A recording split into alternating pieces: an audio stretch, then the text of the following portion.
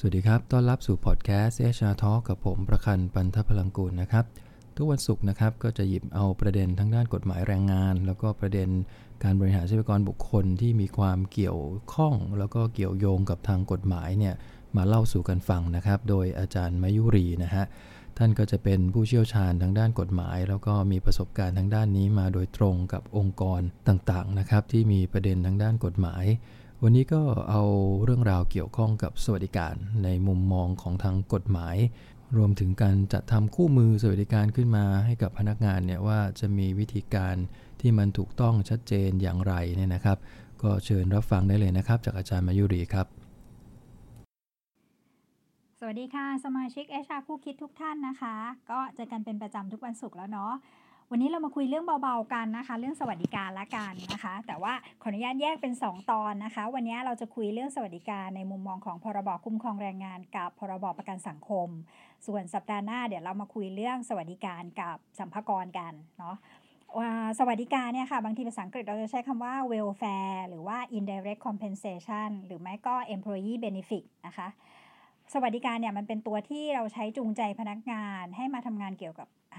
ให้กับบริษัทนะคะหลายๆบริษัทให้อยู่กันเป็นนิคมหรือเป็นสวนอุตสาหกรรมใหญ่ๆบางทีเขาแข่งขันกันในเรื่องของสวัสดิการเลยก็มีนะคะเพราะว่าเงินเดือนบางทีก็จะจ่ายก็ประมาณใกล้ๆกันแต่ว่าพนักงานก็จะดูว่าบริษัทไหนสวัสดิการดีกว่าเขาก็อยากจะไปอยู่บริษัทนั้นนะคะสวัสดิการเนี่ยมันเป็นเงินหรือเป็นสิ่งของหรือเป็นบริการก็ได้ที่นายจ้างจัดไว้ให้แก่ลูกจ้างนะคะเพื่อเพิ่มความสะดวกสบายหรือว่าช่วยเหลือลดภาระบางอย่างให้กับลูกจ้างนะคะเพราะฉะนั้นตัวสวัสดิการก็จะเป็นตัวสำคัญตัวหนึ่งของบริษัทนะคะถ้าคุณกลับไปดูที่บริษัทคุณแล้วคุณมีคู่มือสวัสดิการอันนั้นถือว่าดีนะคะแต่ถ้าคุณยังไม่มีคู่มือสวัสดิการหรือมีแล้วมันยังไม่สมบูรณ์นะคะก็แนะนำนะคะว่าให้เขียนให้สมบูรณ์มากขึ้นไม่ว่าจะเป็นสวัสดิการตัวใหม่ที่คุณจะออกแบบใหม่หรือเป็นสวัสดิการที่เรามีอยู่แล้วนะคะประเด็นปัญหาของคู่มือสวัสดิการก็คืออันที่1ก็คือเวลาคุณจะออกแบบสวัสดิการหรือสวัสดิการที่มีอยู่แล้วเนี่ยจะดีหรือไม่ดีเนี่ยคุณลองทำเซอร์เวย์ดูนะคะว่าคู่แข่งในแอเรียคุณหรือว่าในธุรกิจเดียวกัน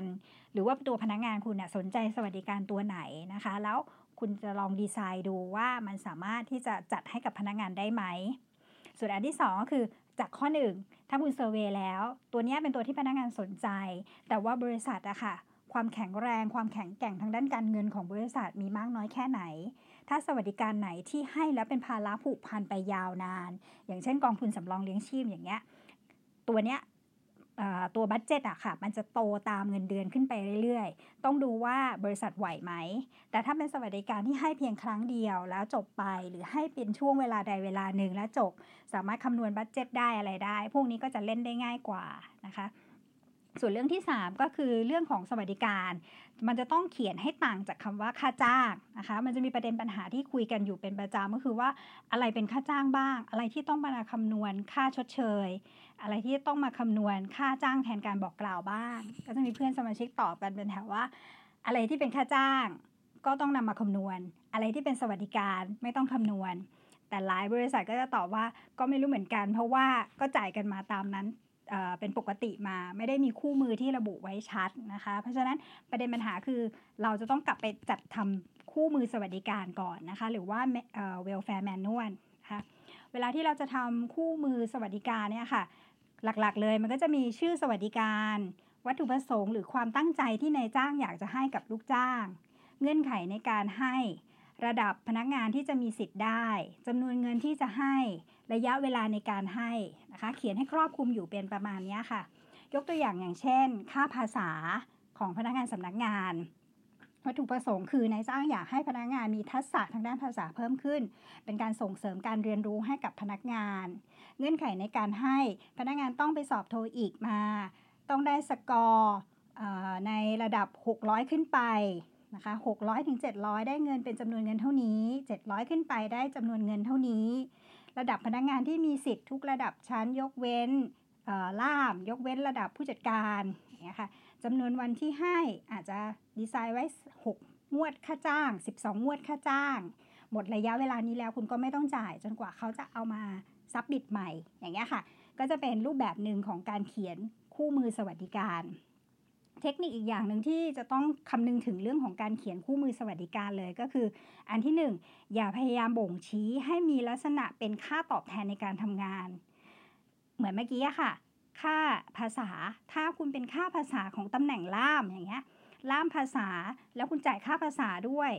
มันจะก้ำกึ่งของความเป็นใช้ภาษานั้นในการทำงานหรือค่าใบประกอบวิชาชีพบัญชีใบประกอบวิชาชีพวิศวกรรมแล้วคุณทำงานในตำแหน่งบัญชีหรือทำงานในตำแหน่งวิศวกรแล้วมันต้องใช้ตัวใบเซอร์พวกนั้นนะคะมันจะกลายเป็นว่าเราเขียนว่าเป็นสวัสดิการก็จริงแต่ว่ามันตีความใกล้เคียงกับความเป็นค่าตอบแทนในการทำงานมันก็จะกลายเป็นค่าจ้างไปนะคะอันที่2ก็คืออย่าพยายามให้บ่งชี้ว่าการจ่ายนั้นจ่ายในระยะเวลาทำงานปกติพยายามเขียนให้มันเป็นให้พิเศษนอกเวลางานเช่นคุณเขียนเบี้ยเลี้ยงจ่ายให้เมื่อคุณต้องไปทำงานค้างคืนจ่ายให้เมื่อคุณจะต้องออกจากที่ทำงานเช้าหรือกลับตอนเย็นอย่างเงี้ยค่ะพยายามเลี่ยงเวลาทำงานปกติออกไปมันเคยมีตีความออกมาเรื่องของค่ากะในโรงงานนี้จะเจอเยอะมากค่ะว่าค่ากะเนี่ยบางทีเราไม่เคยคิดว่ามันเป็นค่าจ้างแต่ว่าหลายๆฎีกาหรือหลายๆสำนักก็ตีความออกมาแล้วว่าค่ากะส่วนใหญ่จะเป็นค่าจ้างเพราะว่าเราไม่ได้ไปเขียนให้มันละเอียดว่าเราจ่ายมันเพราะอะไรนะคะหลายบริษัทก็เลยถูกตีความว่าเป็นค่าจ้างต้องนำมาคำนวณ OT ด้วยต้องนำมาคำนวณส่งเงินประกันสังคมด้วยแต่อย่างของตัวอย่างที่บริษัทอะค่ะค่ากะที่บริษัทไม่ได้เป็นค่าจ้างเพราะว่าเราดีไซน์เอาไว้ตั้งแต่แรกแล้วว่าค่ากะนี้เราให้เฉพาะกะกลางคืนกลางวันเนี่ยเรามีอาหารเตรียมให้แต่กลางคืนเราไม่ได้มีอาหารเตรียมให้เพราะฉะนั้นเราก็จะเขียนนิยามลงไปว่าค่ากะตัวนี้วัตถุประสงค์ที่ให้คือให้ทดแทนจากสวัสดิการค่าอาหารให้เฉพาะพนักงานกะกลางคืนที่เข้างานในกะกลางคืนให้เฉพาะวันที่บริษัทไม่สามารถเตรียมอาหารไว้ให้ได้เห็นไหมคะว่ามันก็เป็นค่ากะเหมือนกันเราก็จ่ายให้คืนละ100 บาทก็ไม่ต้องถือว่าเป็นค่าจ้างเพราะว่าเราดีไซน์ออกมาว่ามันเป็นค่ากะว่าเป็นสวัสดิการ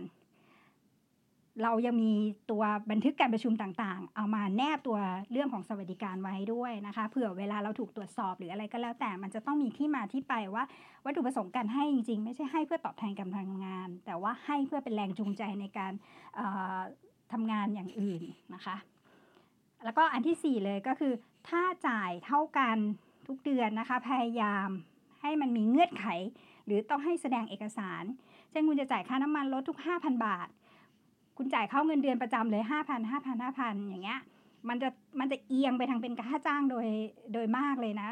แต่ถ้าคุณบอกว่าให้เอาใบเสร็จมาแสดงนะคะจ่ายตามจริงไม่เกิน 5,000 อย่างเงี้ยมันก็จะลดความเป็นนิยามของค่าจ้างเอียงมาทางข้างค่าสวัสดิการได้นะคะหรืออันที่สุดท้ายถ้าคุณไม่อยากที่จะนั่งตรวจเอกสารบางอย่างที่คุณสามารถเลี่ยงการจ่ายเงินโดยตรงให้กับพนักงานได้เช่นอย่างเมื่อกี้ค่าน้ำมันรถคุณก็อาจจะซื้อเป็นการ์ดน้ำมันให้พนักงาน 5,000 บาทไปเลยแล้วคุณก็พยายามเขียนให้ว่ามันเป็นสวัสดิการให้ในการช่วยเหลือค่าเดินทางอะไรก็ว่าไปแล้วคุณก็จ่ายเงินให้กับบริษัทน้ำมันคุณไม่ได้จ่ายเงินให้กับพนักงานโดยตรงเพราะฉะนั้นตัวนี้มันก็จะเลี่ยงความเป็นค่าจ้างออกไปก็ไม่ต้องคำนวณ OT ไม่ต้องคำนวณค่าชดเชยไม่ต้องส่งประกันสังคมนะคะก็จะมีประมาณ4ข้อนะเทคนิคอย่าให้มันเป็นค่าตอบแทนอย่าให้มันระบุว่าจ่ายในเวลาทำงานปกติอย่าพยายามจ่ายฟิกพยายามจ่ายให้มันมีเงื่อนไขเข้าไว้แสดงเอกสารแสดงใบเสร็จแล้วก็อันที่4ก็คือถ้าสามารถเลี่ยงการจ่ายตรงให้พนักงานจ่ายให้กับซัพพลายเออร์หรือผู้บริการอื่นๆได้และพนักงานได้ประโยชน์เท่าเดิมอันนี้ก็จะดีนะคะตัวคู่มือสวัสดิการนะคะถ้าเราเขียนดีๆแล้วเราแยกคำจำกัดความให้ออกระหว่างค่าจ้างกับสวัสดิการเนี่ยเราก็จะหลุดพ้นจากคำว่าพรบคุ้มครองแรงงานเพราะว่ามาตรา76เขาบอกว่าห้ามหักค่าจ้างค่าทำงานล่วงเวลาค่าล่วงเวลาค่าทำงานในวันหยุดล่วงเวลาในวันหยุดห้ามหักประมาณ4ตัวแต่ไม่มีเขียนไว้ว่าห้ามหักสวัสดิการนะคะหลายคนจะถามว่ามาสายทำยังไงหักค่าจ้างได้ไหมนะคะในกฎหมายไม่ให้หักค่าจ้างแต่ในกฎหมายไม่ได้เขียนนะคะว่าห้ามหักสวัสดิการเราก็เอาตัวพวกนี้มาเล่นได้นะคะในตัวของสวัสดิการแล้วก็อีกตัวหนึ่งก็คือสวัสดิการถ้ามีการเปลี่ยนแปลงหรือมีการลดนะคะกฎหมายก็ให้สิทธิ์ของนายจ้างกับลูกจ้างตกลงกันถ้าลูกจ้างเซ็นยินยอมนะคะก็สามารถเปลี่ยนแปลงได้ลดได้นะคะเพิ่มคงไม่เป็นปัญหานะคะก็ตัวเนี้ยกฎหมายไม่ได้คุ้มครองตัวสวัสดิการนะคะให้เป็นการตกลงกันระหว่างลูกจ้างกับนายจ้างนะคะอีกตัวหนึ่งคือพรบประกันสังคมพ รบประกันสังคมเนี่ยนิยามของคำว่าค่าจ้างจะคล้ายๆกับพรบแรงงานนะคะคุ้มครองแรงงานเพราะฉะนั้นเนี่ยมันตอบแทนการทำงานในการทำงานของ HR Payroll หลายท่านจะต้องเคยเจอครั้งหนึ่งที่สำนักงานประกันสังคมขอตรวจบัญชีการจ่ายค่าจ้างนะคะแล้วบัญชีการจ่ายค่าจ้างเรามันจะมีหลายช่องมากเลยมีเงินเดือนค่าล่วงเวลาแล้วก็สวัสดิการตัวนั้นตัวนี้เยอะแยะไปหมดนะคะเขาจะเรียกเราไปอธิบายว่าแต่ละตัวจ่ายยังไงถ้าเราไม่มีคู่มือสวัสดิการไปอธิบายเราไม่สามารถชี้ให้เห็นเหตุผลได้ว่าวัตถุประสงค์การให้เป็นอะไรยังไงนะคะมันจะถูกตีความว่าเป็นค่าจ้างซะส่วนใหญ่แล้วเมื่อไหร่ที่ประกันสังคมตีความว่าเป็นค่าจ้างนะคะเราก็ต้องไปคิดคำนวณฐานในการหักเงินสมทบส่งถ้าเมื่อก่อนเราไม่ได้หักนำส่งเขาก็จะต้องคิดย้อนหลังเราพร้อมดอกเบี้ยแล้วต่อไปอนาคตข้างหน้าก็จะต้องจ่ายเพิ่มขึ้นอย่างเงี้ยไปโดยตลอดเพราะฉะนั้นนะคะข้อดีของการเขียน